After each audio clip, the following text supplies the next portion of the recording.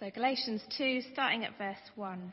Then after 14 years, I went up again to Jerusalem, this time with Barnabas. I took Titus along also. I went in response to a revelation, and meeting privately with those esteemed as leaders, I presented to them the gospel that I preached among the Gentiles. I wanted to be sure I was not running and had not been running my race in vain. Yet not even Titus, who was with me, was compelled to be circumcised, even though he was a Greek. This matter arose because some false believers had infiltrated our ranks to spy on the freedom we have in Christ Jesus and to make us slaves. We did not give in to them for a moment, so that the truth of the gospel might be preserved for you. As for those who are held in high esteem, whatever they were makes no difference to me. God does not show favoritism. They added nothing to my message. On the contrary, they recognized that I had been entrusted with the task of preaching the gospel to the uncircumcised, just as Peter had been to the circumcised. For God, who was at work in Peter as an apostle to the circumcised, was also at work in me as an apostle to the Gentiles. James, Cephas, and John, those esteemed as pillars, gave me and Barnabas the right hand of fellowship when they recognized the grace given to me. They agreed that we should go to the Gentiles and they to the circumcised. All they asked was that we should continue to remember the poor, the very thing I had been eager to do all along. Thanks, Lizzie. Do keep that open, and we're going to be looking at those 10 verses together now, and let's pray and ask God that he would help us to understand this. Father, please would you open our hearts now. Pray we'd understand these words rightly. And Lord, we want to work out what we should do about it. So we pray, Lord, that you would show us how your word is relevant, and then please help us to live this out, we pray, for Jesus' sake. Amen. Well, just as we begin, a word about slugs. Don't you just hate them? And they're everywhere, aren't they? Especially when it gets mild in springtime.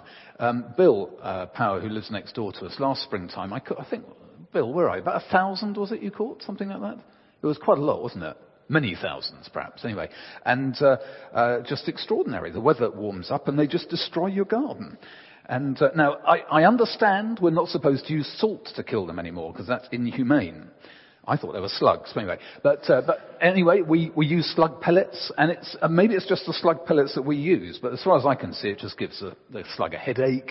They go away, they recover, they breed, and they come back about a week later with their children and their grandchildren. Now, clearly, I know nothing about the life cycle of the slug, but and they have a wonderful time just completely destroying the garden. They are the bane of my life. Now, what has that got to do with Galatians chapter 2 and verses 1 to 10? Well, simply this, that the early Christian church had an infestation of theological slugs.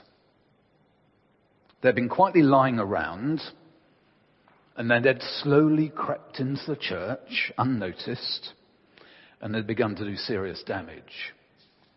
Theological slugs. Now, we have theological slugs in the church today, too. Theirs in the first century were a bit different from ours. In the first century, their theological slugs were saying, well, Jesus is great, and you must be a Christian, but actually you've got to be Jewish as well. In order to be saved, you've got to be Christian and then live effectively like a Jew. So if you're a lad, you've got to be circumcised. If you have a boy, a son, then he's got to be circumcised. You've got to eat the right food. You've got to keep all the Jewish laws. And over the years, those kind of theological slugs have pretty much died. I don't hear too many people saying, become a Christian, you must be circumcised. I personally have never heard anyone these days say that. They're perhaps dying out, certainly in England. But they've been replaced by others, related slugs. And these slugs who are related to them say things like this. Well, Jesus is great. You've got to believe in Jesus. That's good. And be saved. But in order to be saved and to keep saved, you've really got to keep those 10 commandments and be a really good person. Because if you don't do that, heaven might just crumble before your eyes. Or they might be saying, some of these 21st century theological slugs, well, believe in Jesus, but you really have absolutely got to be in church at least 8 times a month. If it's 5 Sundays a month, then maybe just one of those may just creep out. But if you don't, for whatever reason, then you're not really doing enough in order to stay saved. Or they might be saying, believe in Jesus. That's great, but in order to be a real Christians have wonderful and great spiritual experiences. And many real Christians, by which they mean all real Christians, for instance, speak in tongues. So some say you've actually got to speak in tongues. Now, I've got nothing against speaking in tongues. But if someone says you've got to be a Christian, they're changing the gospel. Now, if you find yourself in any of those situations, or you end up in a church which is teaching that, actually, can you see that they're talking about the way you get saved is different? And they're Tim introduced the service by saying this evening we're talking about grace, about how God gives us this salvation. And actually, all those 3 little examples of these theological slugs that you might see today, they're talking about ways in which they're adding to the gospel. And they're saying, well, that's okay, but you've got something to add as well. You've got to do something as well in order to be saved or to stay saved. And that's not the gospel. The gospel is all about God's grace. And theological slugs are a huge danger to the Christian gospel. So this evening we're actually talking about true gospel unity. Now, interestingly, this is a coincidence, but this is the week of prayer for Christian unity. Every year it's from January the 18th to 25th. So this is the Sunday in the middle of the week of prayer for Christian unity. And a lot of Christians getting together and praying for Christian unity. Well, what do we mean by Christian unity? I mean, is it possible to be genuinely united with someone who doesn't believe the same gospel? Actually, no, it's not. Not to have a genuine oneness with them. And this evening, we're going to be talking about a true unity, which always is a unity in the gospel. And it's saying, and what this passage is saying, that unless we actually believe the same stuff in terms of how we're saved, there's lots of peripheral stuff about how we do church and things like that. They're called second order issues. But unless we actually believe the same way you get to heaven, then actually we cannot be genuinely and truly united.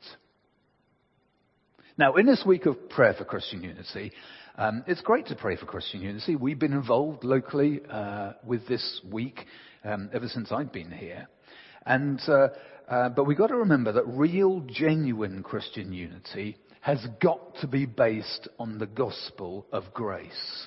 That Jesus died for us, that he was raised from the dead, that he offers us the free gift of eternal life. We believe, don't we? Look at chapter 1, way back in chapter 1. Well, it's not way back, is it? The previous chapter, verse 4. And he talks to us about Jesus who gave himself for our sins to rescue us from this present evil age, according to the will of our God and Father, to whom be glory forever and ever. Amen. Okay? It's a rescue. Grace. It's about grace and it's about a rescue. And you see, someone else would say, I believe in Jesus. But if they don't believe that it's about grace and it's about a rescue, then there's going to be a real struggle to be truly united, because we're not talking about the same gospel. We're talking about Jesus dying for us. Substitutionary atonement, for instance, is what we're talking about. That he came and took our place, that we may be made one with God. That's what it's about, okay? Now, that was an introduction. First main point is this. We're thinking about true gospel unity, and it remembers that the gospel is fundamental. Now, verse 5 here in chapter 2 is the absolutely key verse. It says here, we did not give in to them for a moment so that the truth of the gospel might be preserved for you. Now, he's writing there to the people in Galatia, okay? But actually this is scripture. So this is saying this has got a relevance for all history, all the way down Christian history. So what he's saying here, he said, we did not give in to them for a moment. He's talking about a meeting. I'll give you some details about that in a minute. He's talking about a meeting that they had with the other apostles, the Jerusalem apostles. And he said, we didn't give them in for a moment so the truth of the gospel might be preserved for you. For you. Now that is Christian people down all history. And he's talking about a meeting here, which if it had gone the wrong way, would have changed the whole of the history of the Christian church. That is no exaggeration. Okay? If this had gone pear-shaped, then the whole Christian church ever since would have looked totally and completely different. So what's the situation in the Bible here? Well, Paul was in Jerusalem 14 years ago, 2002. 2003 now, okay? A long time ago, when England won the Rugby World Cup. That is a very long time ago, isn't it? Okay? And so he was in Jerusalem 14 years ago, and now he's returned, and he's got two mates with him. On the one hand, he's got Barnabas. Barnabas is a Jew, and he's also got Titus. Titus isn't a Jew, he's a Gentile, okay? So he's got those two mates with him. And he's meeting these leaders in the church in Jerusalem. And these are esteemed leaders. So you look at verse 2, you look at verse 6, look at verse 9. They're esteemed leaders, okay? They're highly respected. They're the top brass, if you like, in the church in Jerusalem. They are James, who is Jesus' brother, Peter, who kind of preached the first ever Christian sermon, the apostle on the day of Pentecost. He was there. And John, as in John's Gospel, and 1 John and 2 John and 3 John in the book of Revelation. Okay, Peter, James and John, key guys in the early church. They are in Jerusalem. And look at verse 2. They had a private meeting. This means it wasn't a great big synod. It wasn't, the press weren't there. No one was tweeting from it. They were having a private meeting, okay? And Paul presents to them the gospel that he has been preaching. He's been preaching it to the Gentiles, those who aren't Jews. And he wanted to make sure that his past and his present and his future ministry was actually firmly grounded. He wanted to make sure that you and I would not be wrecked by these theological slugs who wheedled their way into the church then, or any kind of relatives of these theological slugs who are wheedling their way into the church now. Okay? Then the slugs were saying, get your lads circumcised, eat the right food, get to the Jewish ceremonies and so on. And when he set up this meeting, we need to be clear, at the end of verse 5, he had us in mind. Okay, he's talking about the Galatians, but actually beyond that, he's saying he's got people like you and me in mind. He's got Christians ever since down Christian history in mind. That he wanted to get this sorted and be clear, what is this message that we're preaching to the world? What is this message that we're writing down that is here in Scripture? So that we would have, what is the message? Let's be clear about it. So people know what this is. And can we be united? Can we be united in this? In this early church, you've got the guys in Jerusalem. They're going for the Jews. You've got Paul going for the Gentiles. Is it the same message? Is there one gospel, or are there effectively many gospels? And so let's. I think verse 5, the end of verse 5, is amazing. The truth of the gospel might be preserved for the guys in Galatia and for Christian people ever since. Thank God that we've heard the gospel. The true gospel that's been taught to us. A few years back now, I received a postcard from a friend of mine who's a vicar. He had been in our youth group when we were up in Crowborough. And he said, Phil, I'm just writing you. I think it was probably Phil and Anna. I'm just writing you this postcard, sitting in a meeting. And there's a guy at the front preaching. And he's just suggested that we ought to write a quick note to the people who taught us the gospel, to thank them for teaching us true truth. And so I'm doing it now. And then at the end of the meeting, he found a stamp, bunged it in the post box, and we got it a couple of days later.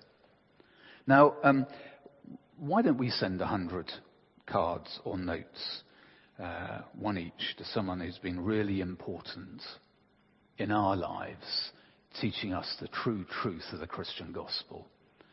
It's so encouraging, actually, to receive that a few years back, but simply to thank people for teaching us about Jesus and the truth of Jesus. Why don't you do that? This year sees the 500th anniversary of the Reformation. So we can thank God too in our prayers for those who preserve the truth of the gospel from the dangers of the medieval church. I think it's a good idea, actually, when we're thinking of this preserving the truth of the gospel, that actually we know about the Reformation, we find out about it. There are some great, simple, straightforward books about the Reformation. A bit of church history does us an awful lot of good. You might want to go to Bible by the Beach at the beginning of May. It's all about the Reformation.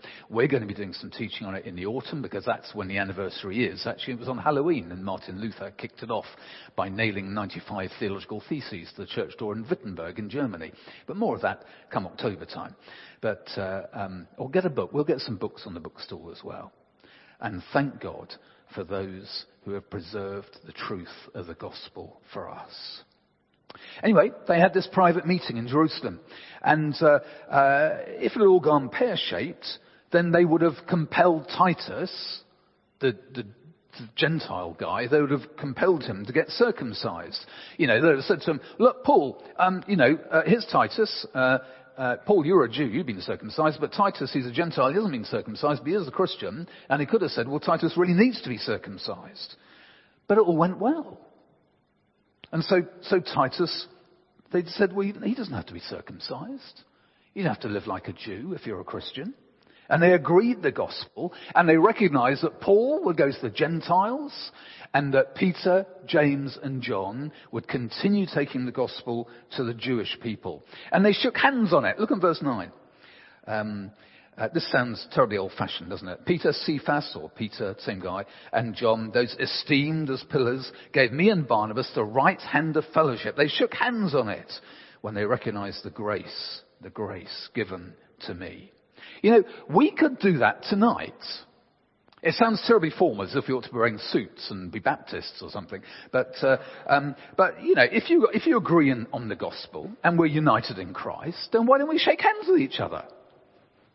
You know, guys in KO, go and see some of these older folks and just go and say to them, true gospel unity, one in Christ, and just offer your hand and shake hands with some of us older folks. And why don't we do the same? If you know someone else is here as a Christian, okay, you may not talk to them, but if they're here every week and you know they're Christians, go up and say true gospel unity or one in Christ and shake hands on it. That's what they did at that meeting in Jerusalem. Okay? That's exactly what they did. We're preaching the same message. We're Christians together, one in Christ. I would love to see us doing that after the service this evening. And one other thing, that meeting they had was a high-pressure meeting. The stakes were huge. The future direction of the Christian church was at stake. Church history ever since, if that had gone wrong, would have looked completely different from the way it has done. And imagine you were outside the meeting. The doors were closed. You know, there was Paul and the three Jerusalem ones. Maybe Titus and Barnabas were in there as well, so there could have been 6 of them having this meeting. And if you were outside, you'd have been nervous. You'd have been praying. You'd have had rather sweaty hands. You'd have been pacing up and down. An important meeting was going on. So true Christian unity depends on us agreeing the gospel. If we don't agree on the gospel, that Jesus died for us, he's a substitute for our sin, that we're helpless sinners and Jesus rescued us. Look at chapter 1, verse 4. If we don't agree on that, then we will never be truly united. And any show of unity can only be very shallow at best. So, true gospel unity remembers that the gospel is fundamental. Second, it respects our different backgrounds. Now, let's be clear about this. We're not talking about making clones. The last thing we want is a whole load of full moons in this church. Okay? One's more than enough. All right? Or to have a whole bunch of Stephen Demetrios in KO. One's more than enough. Or a whole load of Matt Joneses in the music. Again, one's enough, okay? Or a whole load of Brian and Antoinettes in a small group, and so on. No, we are not cloning people. Let's be clear about that. True gospel unity respects our different backgrounds. Now, each June, there has been for a number of years, 25 years probably now, something up in London, a conference called the Evangelical Ministry Assembly. And I'm a bit naughty like this, but I used to go up there and I'd play Spot the Beige chinos and the light blue button-down shirts, because there are an awful lot of those around. Now, it's chinos and a check shirt. But you see, but now it's great because there's a whole range of different shirts worn. It's not just check shirts. There's all sorts of things going on up there. People wear what the people go in shorts and things. It's amazing. But that's really good, isn't it? I think that's really good because we're not the same. And our different backgrounds are respected and we rejoice in that. But look at verse 4. This matter arose because some false believers, slugs, had infiltrated our ranks to spy on the freedom we have in Christ Jesus and to make us slaves. When it says false there, it's literally pseudo. And one of the translations, J.B. Phillips did a translation, a kind of paraphrase of the Bible, and he called them pseudo-Christians. There's another more modern version of the translation of the Bible which translates that sham Christians. In other words, people who are Christian in name only. Christian in name only. In other words, they're not Christians. And they've wormed their way into our meetings, one of the translations of the Bible says.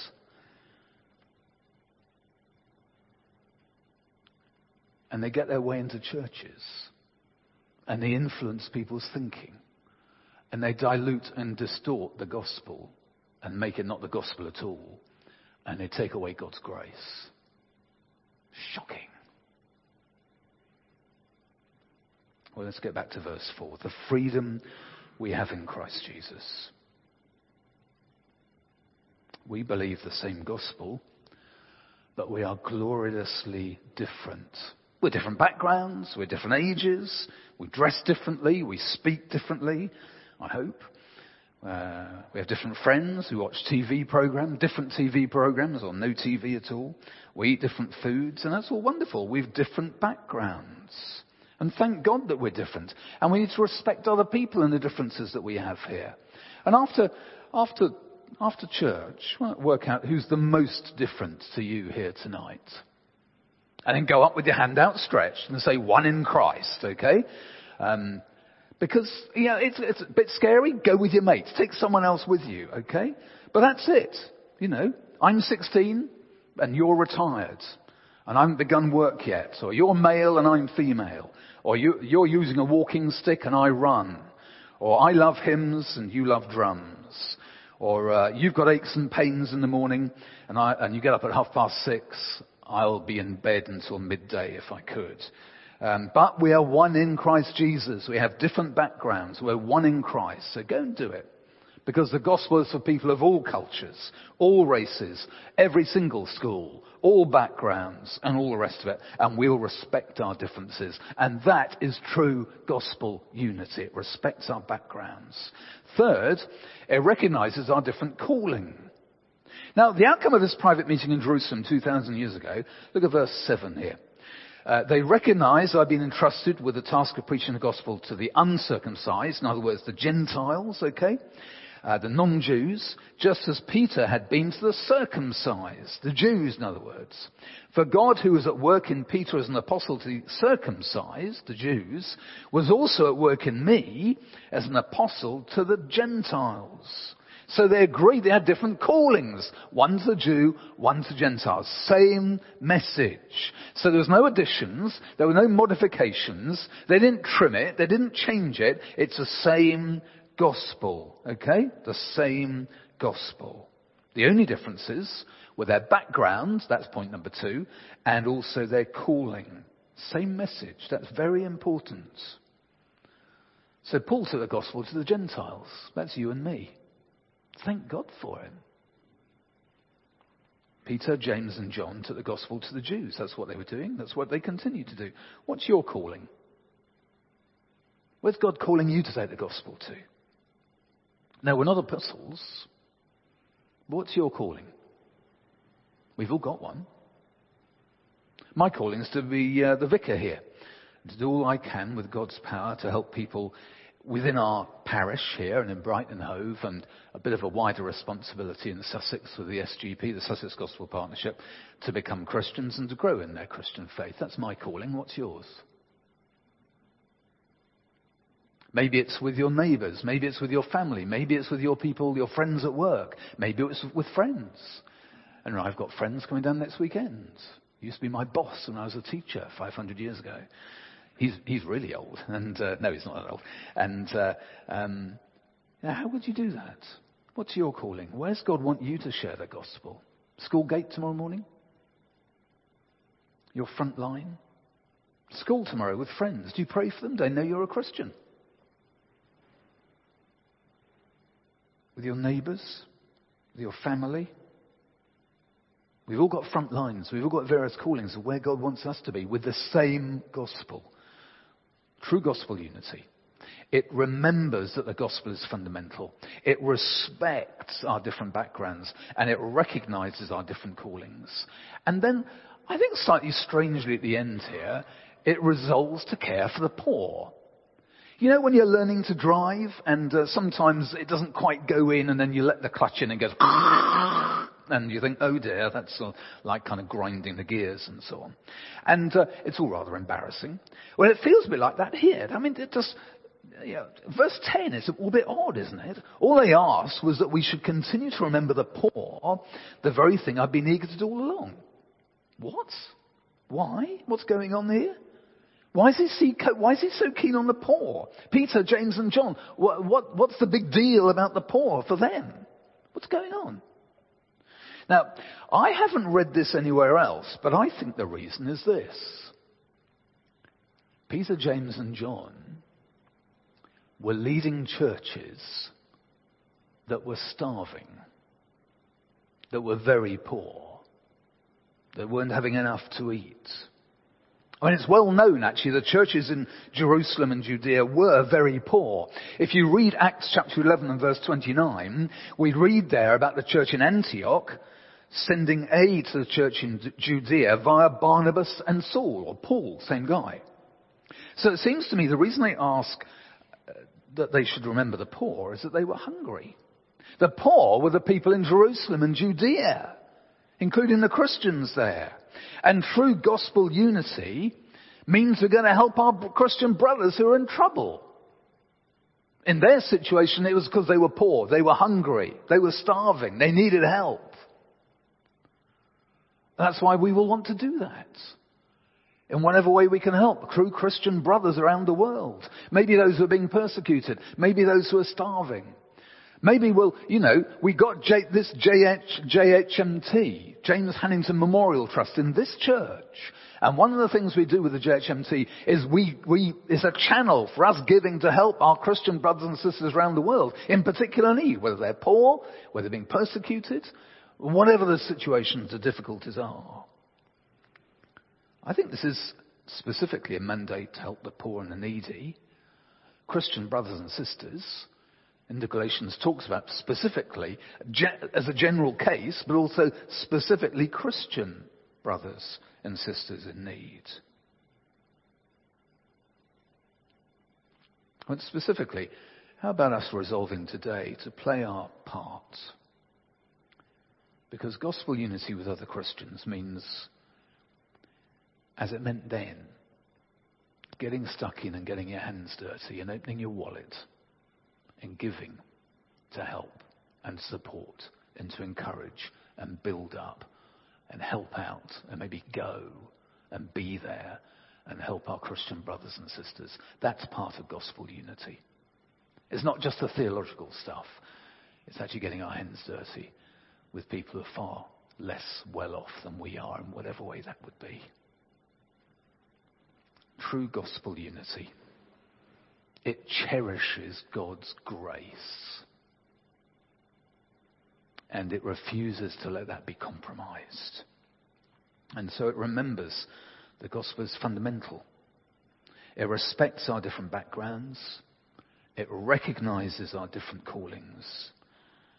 And it resolves to care for the poor, especially poor Christian brothers and sisters, those in need of whatever need that is.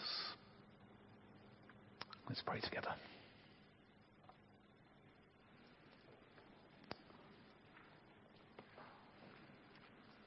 Father, we pray that we may be united in the gospel and remain united in the gospel. Thank you, Lord, so much that Paul and these esteemed apostles, Peter, James and John, were preaching the same message. Thank you, they recognized the different backgrounds, they recognized the different callings, but they were united because they believed the same gospel. We pray, Lord, that we would stay united in the gospel, and we would stay united in our love for each other, our respect for each other, and in our desire to help one another where there is particular need, we pray. Pray that we would be united here. United in our differences, but united because of our love for each other and our knowledge of you and our desire that the gospel should be held high for Jesus' sake. Amen.